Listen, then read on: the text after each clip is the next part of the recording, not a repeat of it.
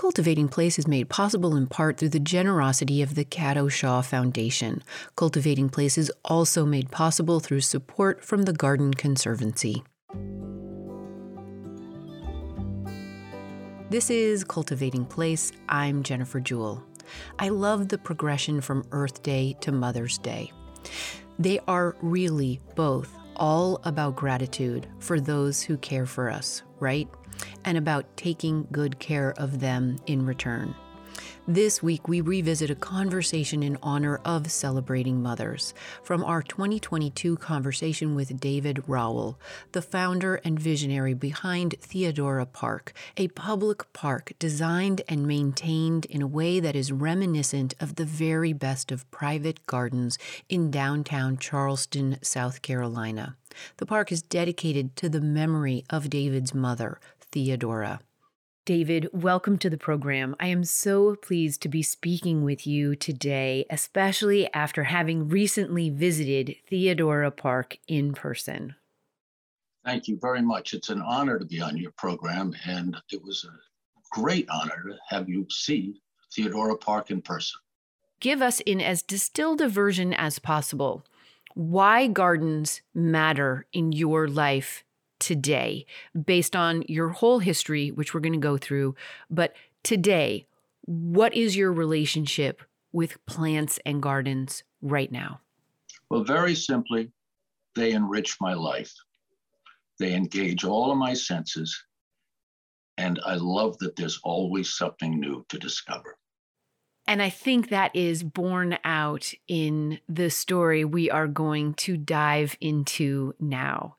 Before we get to the founding of this beautiful urban space in downtown Charleston, dedicated by you and your family and community of people in 2015, I want to go back a little bit. Tell me a little bit more about the people and places and plants that grew you into a human for whom not only spending time and resources on a public park, but also dedicating that to your mother would become important symbolically and spiritually.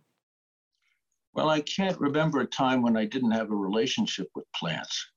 I was born in Boston, and I grew up first in Andover, Massachusetts, where we had a little garden in the back during the war. We had a patch of rhubarb and asparagus, and we had a little goat, and had made our own milk, and everything was right there. And then when we moved to Connecticut, and when I was 6, we had gardens there. My mother was very involved in her garden, out there every day with cutting it, the flowers and growing vegetables, flowers, all kinds of stuff. We had, the crocuses, the lilies of the valleys, the daffodils, and then on the zinnias and marigolds and morning glories and dahlias and delphinium and lots of vegetables. And I remember pulling those vegetables out of the earth and smelling the dirt right against them. And it was just a part of our lives. So it's always been something that interests me and has really nourished me.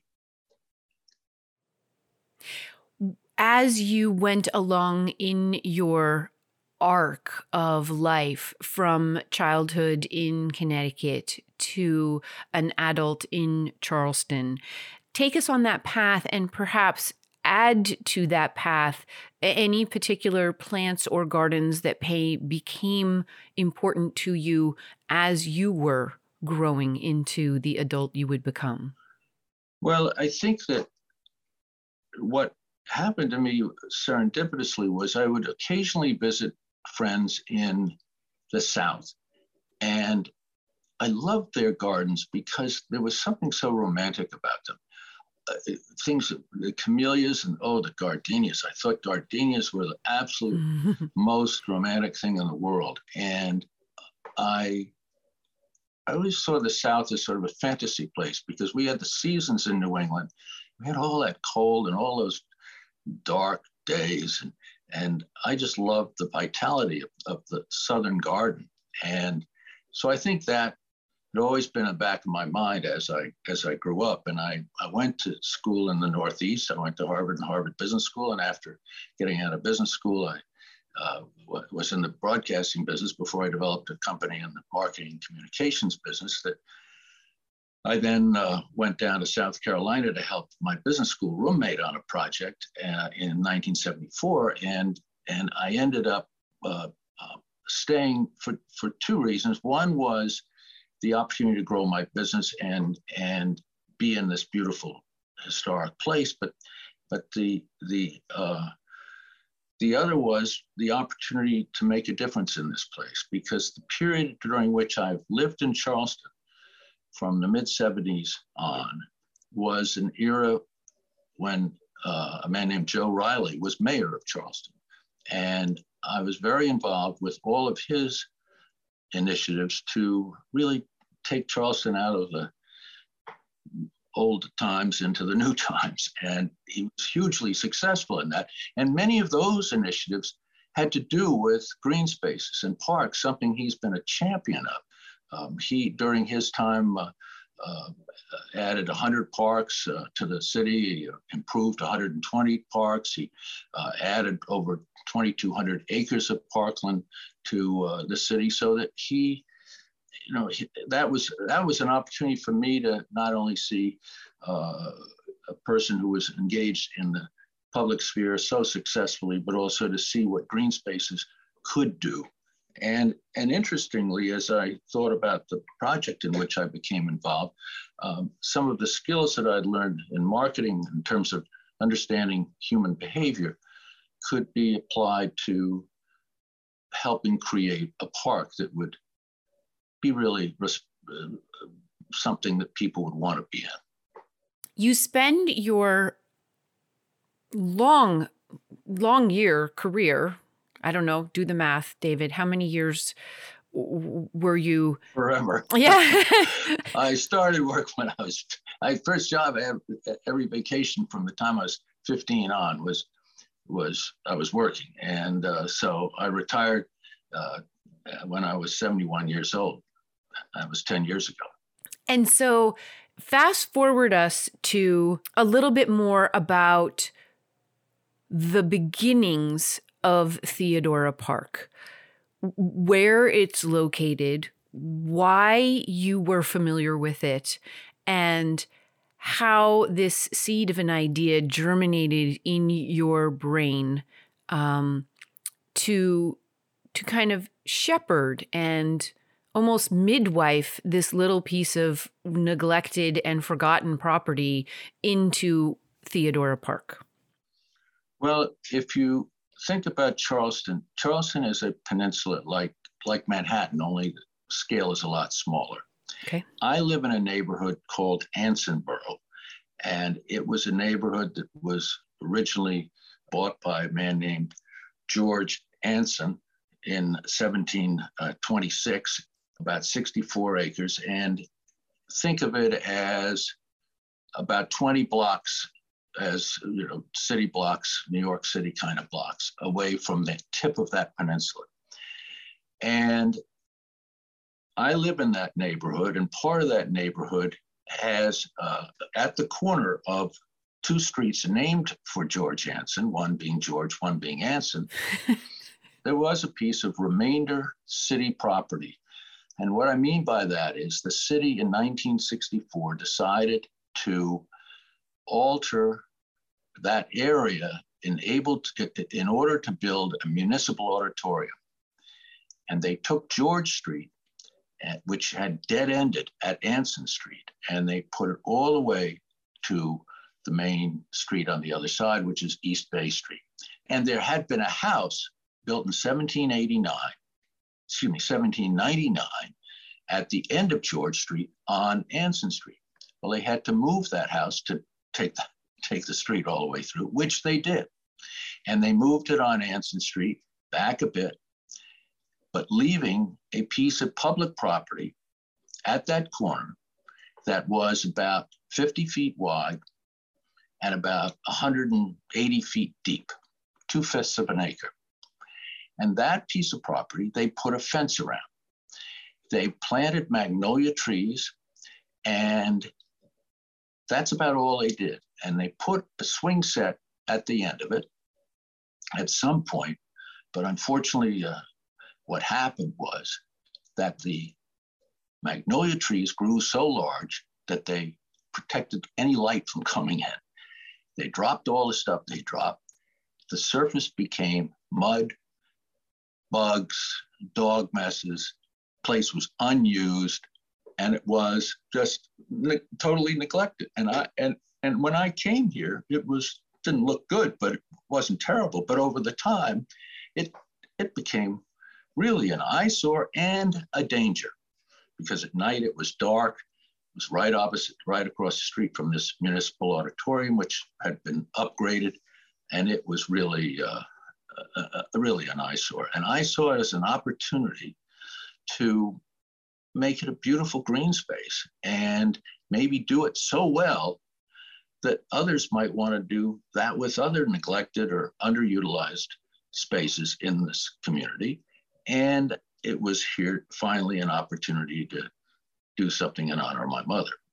I would love for you to describe your mom, describe her work and role in our world, and describe earlier attempts that you and your siblings, is it just one sister? Yes, I just have one sister. You and your sister had sort of explored to honor the memory of your mother prior to coming to this moment, David. Well, my mother was a very gentle, quiet, strong person. She loved nature. She loved art. She had great values. She was a person you couldn't help but admire. She was a very giving person, and she volunteered in our local hospital in Connecticut for, I think, 32 or 3 years. And her role there every day was to sit at a desk that people came to in the morning or all day and ask where to go or how to do this or what, just a simple information desk. But she was the entry point. She was the person who made you feel comfortable, at peace, just to lowered your anxiety and helped you get on your way. So after she died in 1985, my sister and I went to the hospital, and we thought it'd be wonderful to have in perpetuity a vase, a little small vase of flowers on that desk that would, do what flowers do, make people feel good. And that would be a way to honor our mother. And maybe there'd be a little plaque there, but we didn't really care about that so much as we did about having the flowers and being able to honor her. And the hospital said, we're not very interested in that. So that has always been on my mind as a mission unaccomplished. And so this park provided an opportunity to try to write that. And I must say that one of the great inspirations to me for that is Paley Park in New York, which is still, after all these years, and it was built in the 60s, is arguably, I think, the best pocket park in this country. And it's impeccable. We've tried to follow a lot of the same criteria that they did so well. And it is in honor of William Paley's father. So there's a parallel there that we are trying to emulate. This is Cultivating Place. This week, in honor of Mother's Day, we're in conversation with David Rawle, the vision and force behind the creation of a small but mighty public park. Located in downtown Charleston, South Carolina, Theodora Park is dedicated to the memory of David's mother, Theodora. We'll be right back after a break to hear more about the specific plants, people, and artful power of the park itself. Stay with us.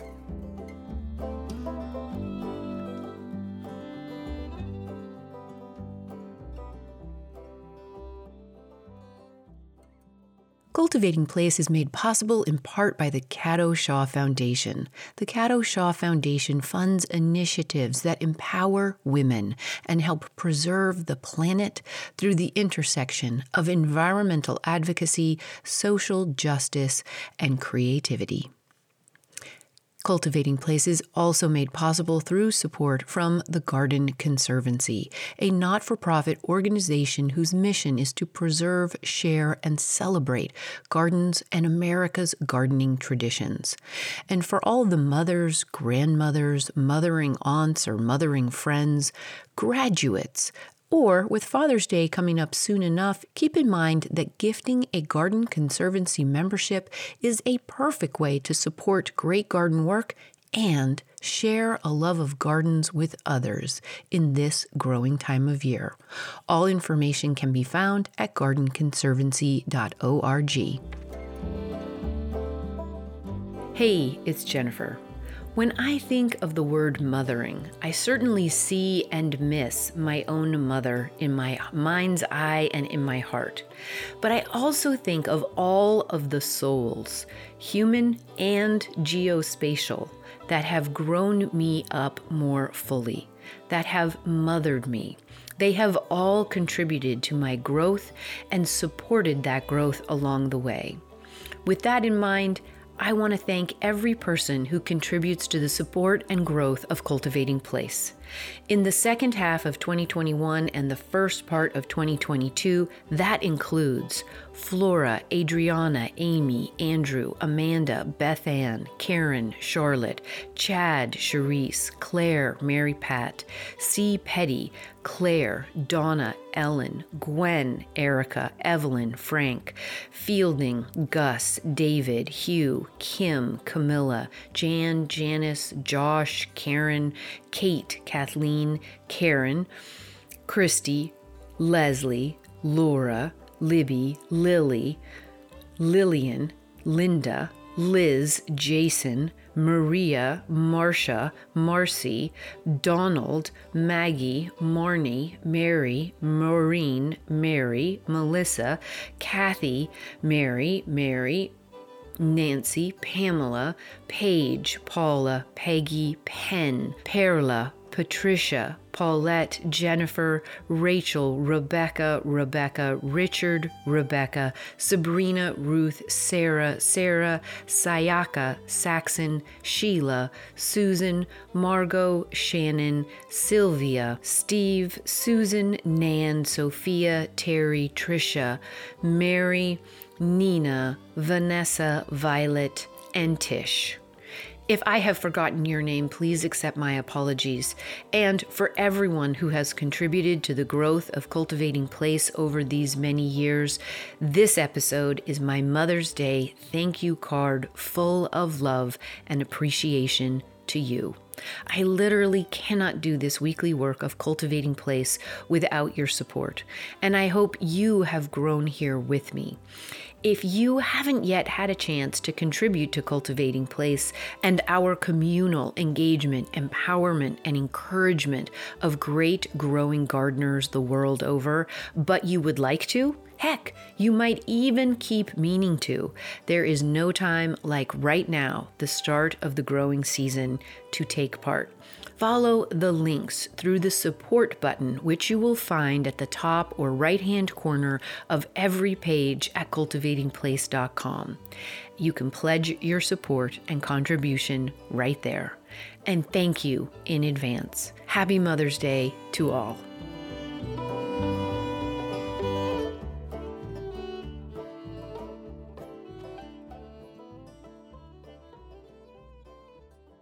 I'm Jennifer Jewell. This is Cultivating Place, in conversation with David Rawle, a longtime community member of Charleston, South Carolina, who, along with his wife Carol, spearheaded the crafting and care of a small public urban space dedicated in honor of David's mother, Theodora. The park was opened in 2015 after years of planning and preparing. As we come back, David shares more about the specifics of the design, installation, and planting. I think the important thing in any project, anything you do in life, is to be intentional about it. What is it you're trying to do? And what we're trying to do is create a place that does reflect the personal quality, the handmade quality of a great private garden, but make it, as my wife likes to say, free and open to the public. And people come to Charleston, you know, they look at all these beautiful private gardens, but they're private. I mean, they can only look at them, don't touch. And that's important to me. So, I mean, I think it's really a great opportunity to try to provide that sensibility in a public space. So to do that required a lot of collaborative players. The first was the city, because the city owns the property.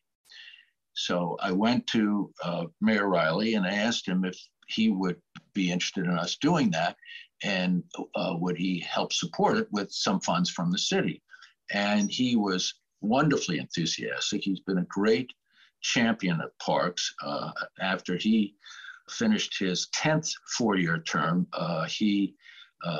one of the great parks in America, the Waterfront Park here in Charleston, was named in his honor, as it should be. And he totally gets how valuable green spaces are to people.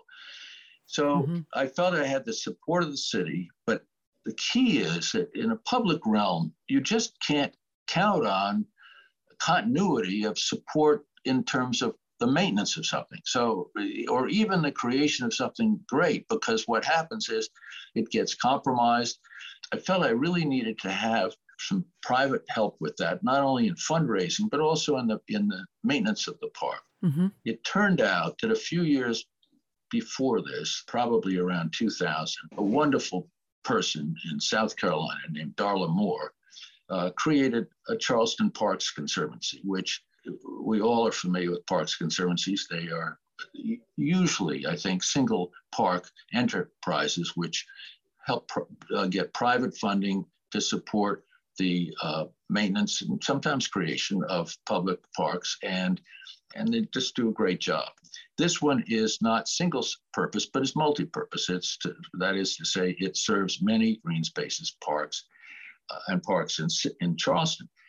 And a man named Harry Lassane, who had worked with Mayor Rawle very closely in his administration, had taken over the leadership of that organization. And that was a big step forward. In other words, I felt that we had an entity that could work with the cities, with whom we could get more help in maintaining the park and also in funding it in sort of an indirect way. So that was the second big step. And the third big step was the team that put it together. And everything they did, as I say, was driven by this intention.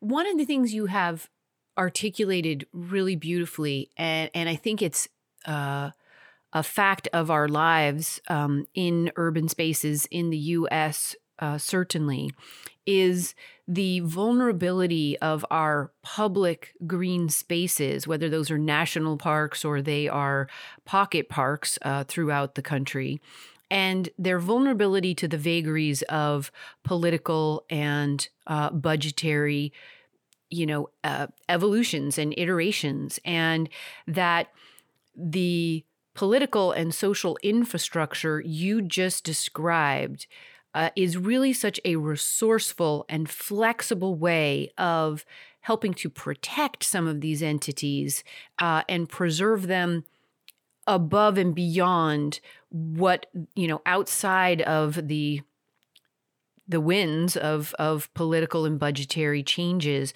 I think is so critical. And it is a wonderful reallocation of, things like financial resources and the disparities in those into assets that are public assets. There's something really important right there that I think is such a valuable model for anyone to first of all understand that structure that is generally invisible and be able to work like resourcefully and creatively adapt within that. Absolutely, you're right.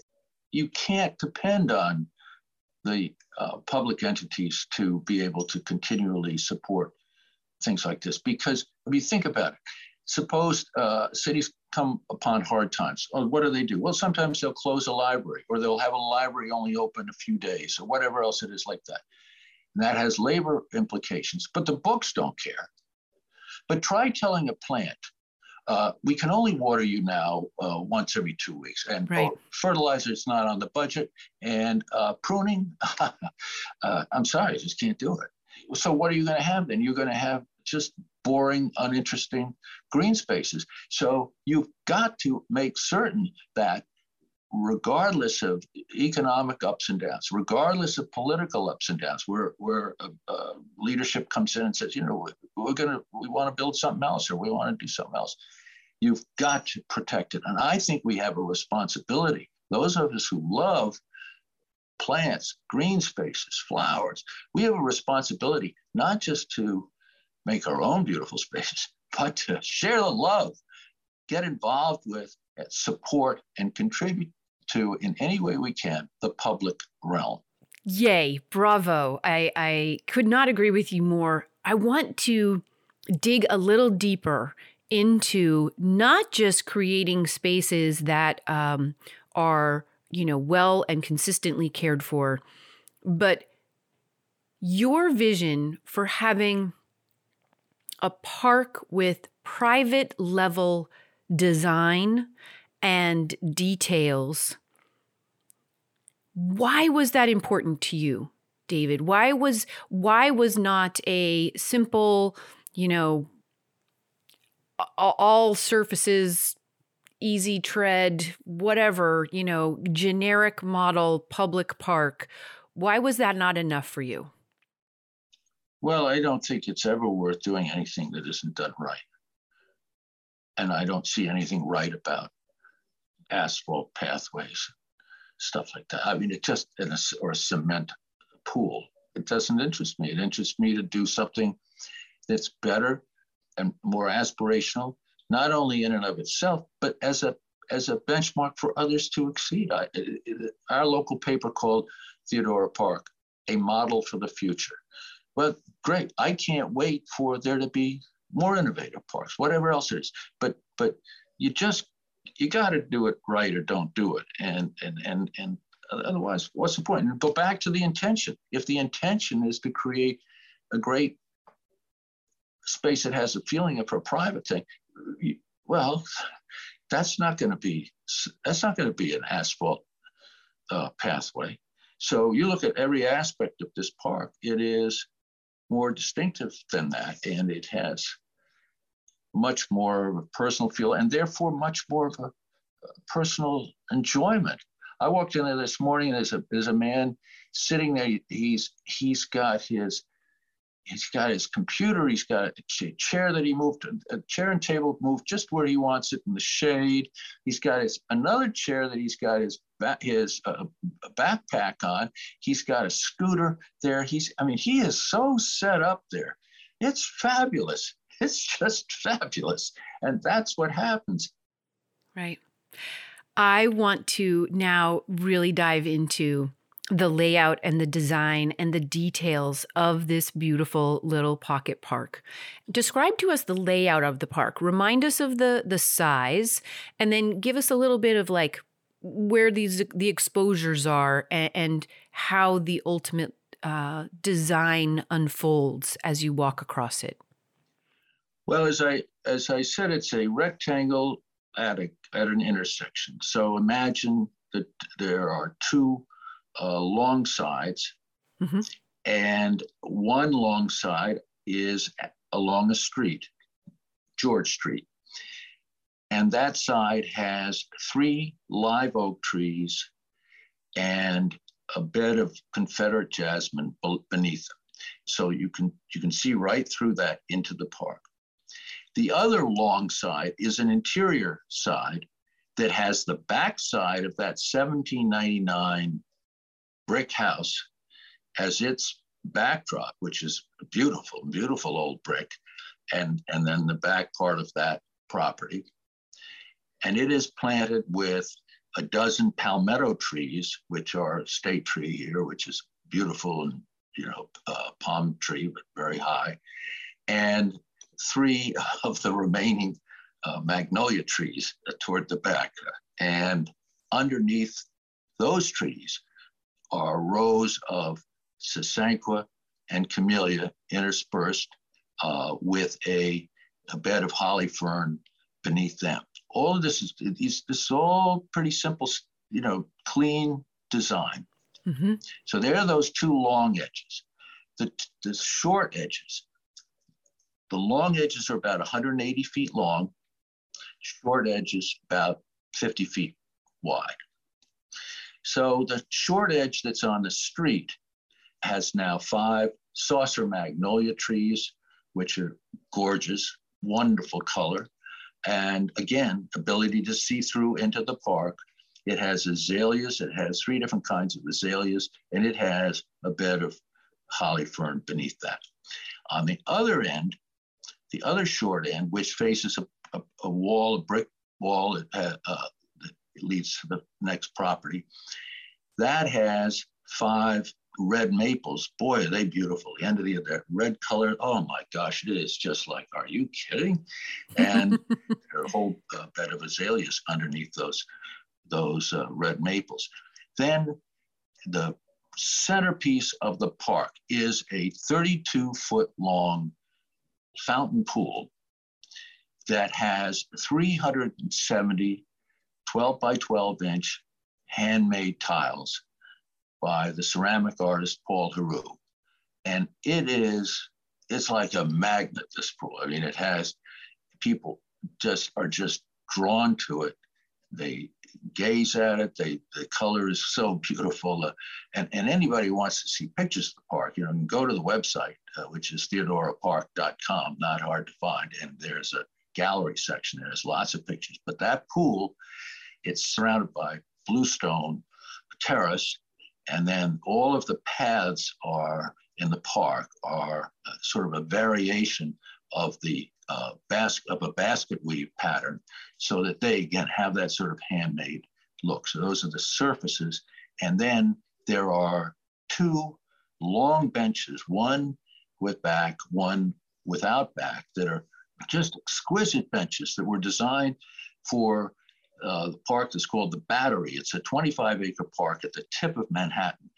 And if anybody has not seen that and has an opportunity to go to New York to see that, I just tell you, it is a wonderfully inspirational park, and it's brilliantly done. And the woman behind it all is a woman named Wari Price, and she was a great inspiration to me and a great supporter to us in doing this project. And that bench was designed for that park, and she allowed us to use it in this park, because I think it's the only other place it's used. And why it's so great is it's hugely comfortable. It's wonderfully comfortable. Very. It's made of ipe wood, which is, of course, strong as it can be. And it's just beautiful. You sort of see right through it. And we have movable tables and chairs, which is really important in terms of people's interaction with the park. And I'm sure that your listeners are familiar with William H. White, known as Holly White, because of his middle name being Hollingsworth, and who was a brilliant urbanist. And he wrote a book that I think is just terrific called The Social Life of Small Urban Spaces. It was in 1956, I think it came out. And he emphasized 3 things that we have tried to reflect in Theodora Park. One is the importance of not only having water, but making it accessible to people. He wrote that it's not right to put water before people and then keep them away from it. And I think that's a really good point. And the second thing he said was, be sure to recognize the value of movable chairs, because he called them the ultimate tool in engaging the public in urban spaces. And I'm not sure any other park in Charleston has them. It just makes it so personal. And the third thing is that, as he says, passersby are users of parks too. If you look at how many people pass Theodora Park, mostly in vehicles, many on foot, they need to have as good an experience as people being in it. That is to say, they need to see through into it. There can't be fences or hedges or any other blockage to that experience. And the other thing that we have in the park is a gate, not a gate as in a functioning gate, but a gate as as in a gate on a pedestal. And it's a gate designed by the very famous wrought iron artist named Philip Simmons. Philip Simmons, born in 1912, he's legendary and died almost at 100, made very close to 100. And his work is seen all over Charleston in a functional context, but it's in two of the Smithsonian museums. And I thought it ought to be shown as art here. So we were very fortunate to find just this exquisite gate that he had designed and made himself. And that gate is on a pedestal, just very discreetly presented in Theodora Park. This is Cultivating Place. We're in conversation this week with David Rawle, the visionary behind the creation of a small but mighty public park in downtown South Carolina. Theodora Park is dedicated to the memory of David's mother, Theodora. We'll be right back after a break to hear more about how the park is actually experienced by its people and why this is an important model for other urban public parks as we move forward. Stay with us.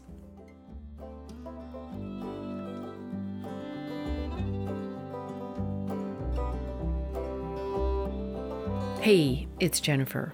In thinking about this model of public park, as shown and illustrated by Theodora Park, I am hearing echoes of our conversation of 2 weeks ago with Dee Dee and John of the National Association for Olmsted Parks and the Audubon Society, respectively, and their work reviving not just Olmsted parks across the country, but any and all parks.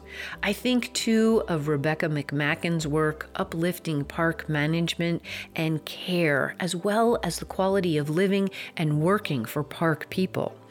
We can all learn from these stories and these models and contribute more proactively in the parks in our own lives, I think. I would love your thoughts on this. Are there other unique public, private, maybe especially rematriated land and care to First Peoples that you think are good models for us all to learn from?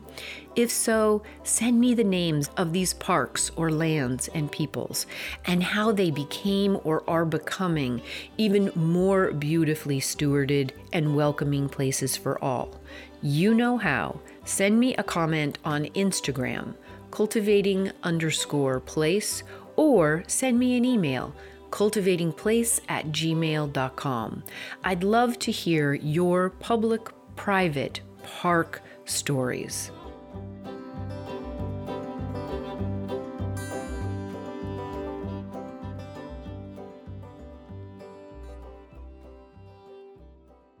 We're back now in conversation with David Rawle, who spearheaded the crafting and care of a small park in downtown Charleston, South Carolina.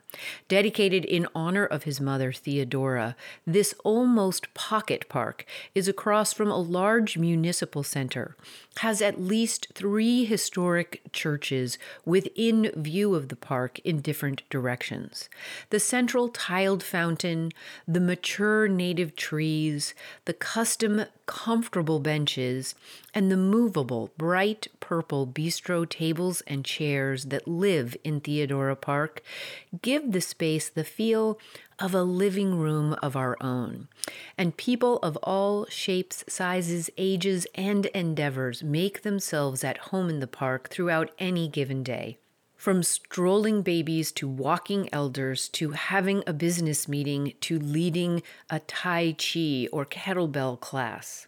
Theodora Park was opened in 2015, and as we come back, David shares more about how important the public park space was to the community around it almost immediately after the opening. The park was dedicated on June 5th, 2015, and it's at the northern end of the Ansonboro neighborhood. And I would say that, as people know, communities have areas that are more minority or not, and ours gets to be more diverse as you get north of Theodora Park. And frankly, one of the things that interested me in doing the park was it faces north, And I wanted it to be hopefully a place that as diverse a group of people as possible would want and feel comfortable in gathering. Well, within 2 weeks of the dedication of the park, this horrible, really unspeakable tragedy happened at Mother Emanuel Church, which is a block and a half north of Theodora Park. It's just hard even to think about it, much less talk about it. Mm-hmm. A man came in the evening.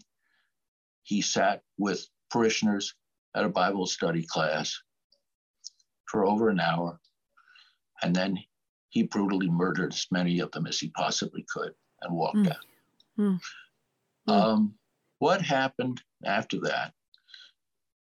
Most people remember this outpouring of support and this extraordinary expression of forgiveness. It was an experience that he was not from here, but he came down to this, and it was an experience that brought this community together. And what I saw in Theodora Park every day was people walking up or down the street to pay or having paid their respects at Mother Emanuel would come and sit in the park for a little while because there's shade in the trees, water fountain, sound of it, the peacefulness of the landscaping and the design and the setting. And they might be young, they might be old, they might be black, they might be white. They would start to talk. And you'd see this coming together. And it was just wonderful. And that's, to me, if that had been the end, it would have been all worthwhile. And I cannot tell you how much that would have meant to my mother. Yeah. She would love that. She would not like that her name is on the park. She just wouldn't want the attention. But she would love that moment. And I think about how you described your mother. I think about those good humans in our world that sit in spaces like the entranceways of hospitals, and they welcome and they make comfortable anyone who walks through that door in probably one of the worst moments or days or weeks of their lives. And they are remarkable humans. And then I think about the healing and welcome and embrace that well cared for public green spaces also afford. And there is this beautiful parallel between your mother in her role and this little park in its role, and what we value and uplift in our world. And I would love to see that vase of flowers on her desk in the hospital in Connecticut, but this is so much more and serves that same beautiful green gift of welcome and embrace. Well, I'd just like to acknowledge really some of the team that did put it together. You asked me about that, and I didn't include it in my response, but I'm just thinking about, you mentioned Sheila Wertimer, who is a brilliant designer and has done so many different landscape gardens and so on here, and she is just amazing. And Paul Heroux, the ceramic artist I mentioned, but Philip Simmons and his gate, and the people who built the park. I mean, it's just the commitment of people like Mike Rollins, who did the lighting. It's the only park with landscape lighting around here. It's Bill Kent, who did all the masonry, absolutely impeccable by hand. The aqua blue pool people, you think about people who put in swimming pools. The last thing they'd want to do is put handmade tiles together, which each one measures a little bit differently. And I got to tell you, the guys who worked on that, they loved it because they loved the challenge. They loved making something special and something so good. And Chris Guston, who's a ceramicist with whom Paul Heroux worked. I mean, I could go on and on. There are so many people who were so generous with their time and their talent because they wanted to make a difference. Yeah, yeah. And I think that is so true of so many people. And you and I talked about this, that people want to help in ways that they see are meaningful. And they in fact, I think, are often longing to find ways or to be invited into ways that make these kinds of differences. And you had mentioned to me, how many of them either waived their fees or halved their fees or just contributed their portion of this park in this effort to realize the vision. And since the opening, you think about these last few years, David, and that park has been able to invite and welcome and embrace and comfort in so many unforeseeable circumstances and times in our world. You and your very gracious wife, Carol Perkins, shared with me some about additional lighting and additional maybe even gatherings in the park over these last few years of pandemic. Would you like to share a couple of those? Well, first of all, we're the only small park with holiday lighting, and I went to Mike Rollins, who designed the landscape lighting, right at the very beginning, and I said, "Look, let's do something really beautiful at the holiday time. It's just such a great time." And he created these lights that are in no other park. It's a combination of things. One is these laser lights that they're up in the trees, and what they do is they throw down these little red, green, and blue dots or looks almost like dots on the surface, on the water, on the tiles, on the bluestone brick and everything. And it's just like jewels, confetti of jewels. And kids come in and they try to pick them up off of the flags. And I mean, it's just beautiful. And then he has these multicolored lights from Italy that really are unique. Again, unique here. I've never seen them anywhere else. He said that not only else. So I said to him in 2020, because of the real challenges of how people had gone in the pandemic, I said, let's do something special. Let's think about adding words to our communication. And I got this wonderful man, Reese Williams, who had been the production manager for Spoleto Festival for 35 years and is a good friend. And I said, you got to figure out how we can do this technically. And what we wanted to do was project words on some of the trees, vertically, the palmetto trees, and on some of the hard surfaces on that inside long wall, including the wall and chimney of this of the 1799 beautiful brick house. And it's tricky because you had to figure out how to do it technically and all like that. And we did. And we had about, maybe 8 different images. Some were single words, like vertically on the palmettos, words like hope or imagine. And then on the surface, there were longer phrases like be kind whenever possible. It is always possible. That was on the wall of the brick house. And then on that house's chimney was a quote, only in the darkness can you see the stars.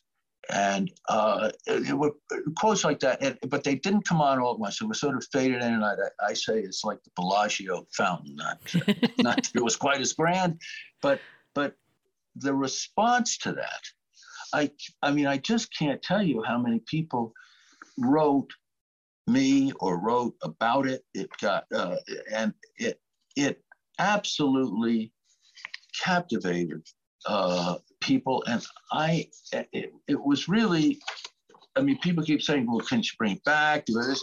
I don't think it's a very ambitious project, but it's people wrote that I hear somebody wrote me about that hope is indeed the saving grace for all of those who are persecuted or beaten down or marginalized. It's a hard thing to maintain, but steadies our course. You've done a wondrous thing with this park, not only as a tribute to your mother, but as a beacon for the rest of us, one that keeps hope alive in all of our hearts.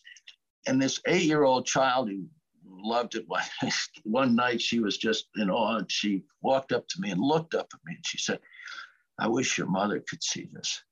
And it was just so sweet. In this year of 2022, it is the 7th year of Theodora Park, adding welcome and respite to the city of Charleston and any visitors to it. Is there anything you would like to add about the importance of this kind of gardened green space in our world, David?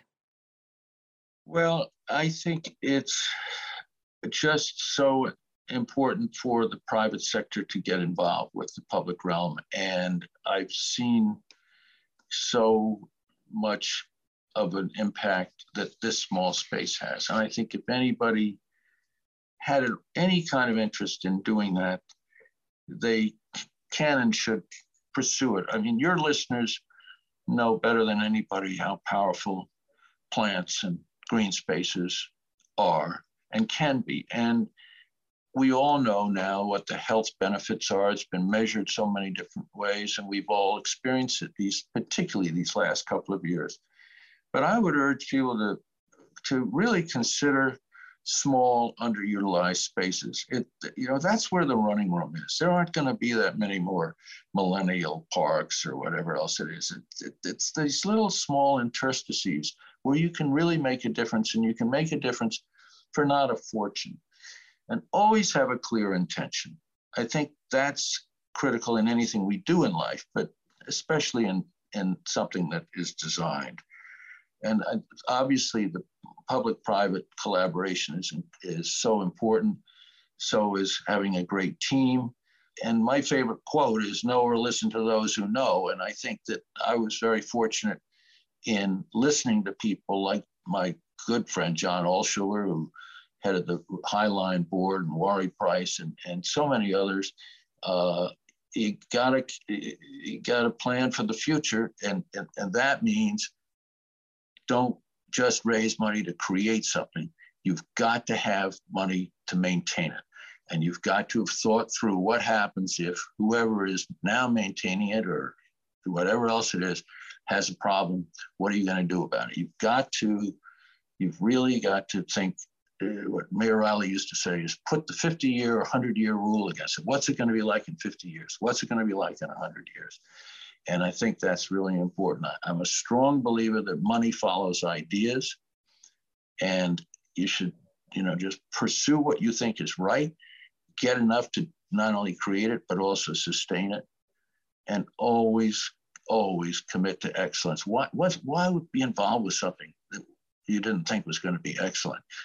And just never settle and never give up. But it's just so important. And last year one of the years, I guess 2020 during the pandemic, we posted on Instagram every couple of days a quote about nature and the value of it. Not that anybody needed to know about it, but it was just a way of reinforcing what we all know. And I was looking through them last night, and one is nature brings solace to all of our troubles. And I was saying we all have a lot of troubles, but just think if the person who wrote that was Anne Frank. And this is a person who died at age 16, and that they could be so perceptive and be faced with all she was facing to articulate that nature brings solace to all our troubles. So those of us who love nature, love flowers, love plants, and have cultivated them for ourselves, and are so grateful that we're able to do so, I think where the real running room is to share with others. Carol and I were in Sweden a few years ago. We saw this painting in the Modern Museum in Stockholm. And it was only had words on it. It said, do you want to live temporarily or permanently? And I think the way to live permanently is to make a difference. And a good way to make a difference is to enhance the public realm with what we all love, which is the beauty of nature, flowers, plants, and gardening. Thank you very much for being a guest on the program today. It is such a pleasure to share this story of this beautiful park forward. Likewise. You're terrific, really terrific. Bye-bye, Jennifer.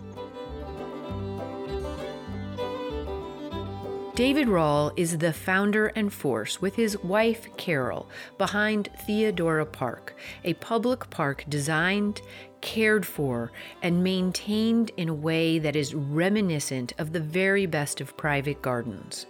Located in downtown Charleston, South Carolina, Theodora Park is dedicated to the memory of David's mother, Theodora. Happy Mother's Day to all mothering souls and spaces. May all of our gardens, public and private, be welcoming, nurturing, shall we say mothering, places for all. Join us again next week when we continue with the Mother's Day theme in conversation once again with poet Camille Dungy, whose new book is Soil, the story of a Black mother's garden. Join us next week. Cultivating Place is a co-production of North State Public Radio, a service of CAP Radio, licensed to Chico State Enterprises. Cultivating Place is made possible by listeners just like you and by partner support from the California Native Plant Society. For more information and many great images and links to Theodora Park in Charleston, head on over to cultivatingplace.com and look for this week's show notes under the podcast tab. That's all at cultivatingplace.com. The Cultivating Place team includes producer and engineer Matt Fiddler, with tech and web support from Angel Haracha. We're based on the traditional and present homelands of the Mechoopda Indian tribe of the Chico Rancheria. Original theme music is by Ma Muse, accompanied by Joe Craven and Sam Bevan. Cultivating Place is distributed nationally by PRX, Public Radio Exchange. Until next week, enjoy the cultivation of your place. I'm Jennifer Jewell.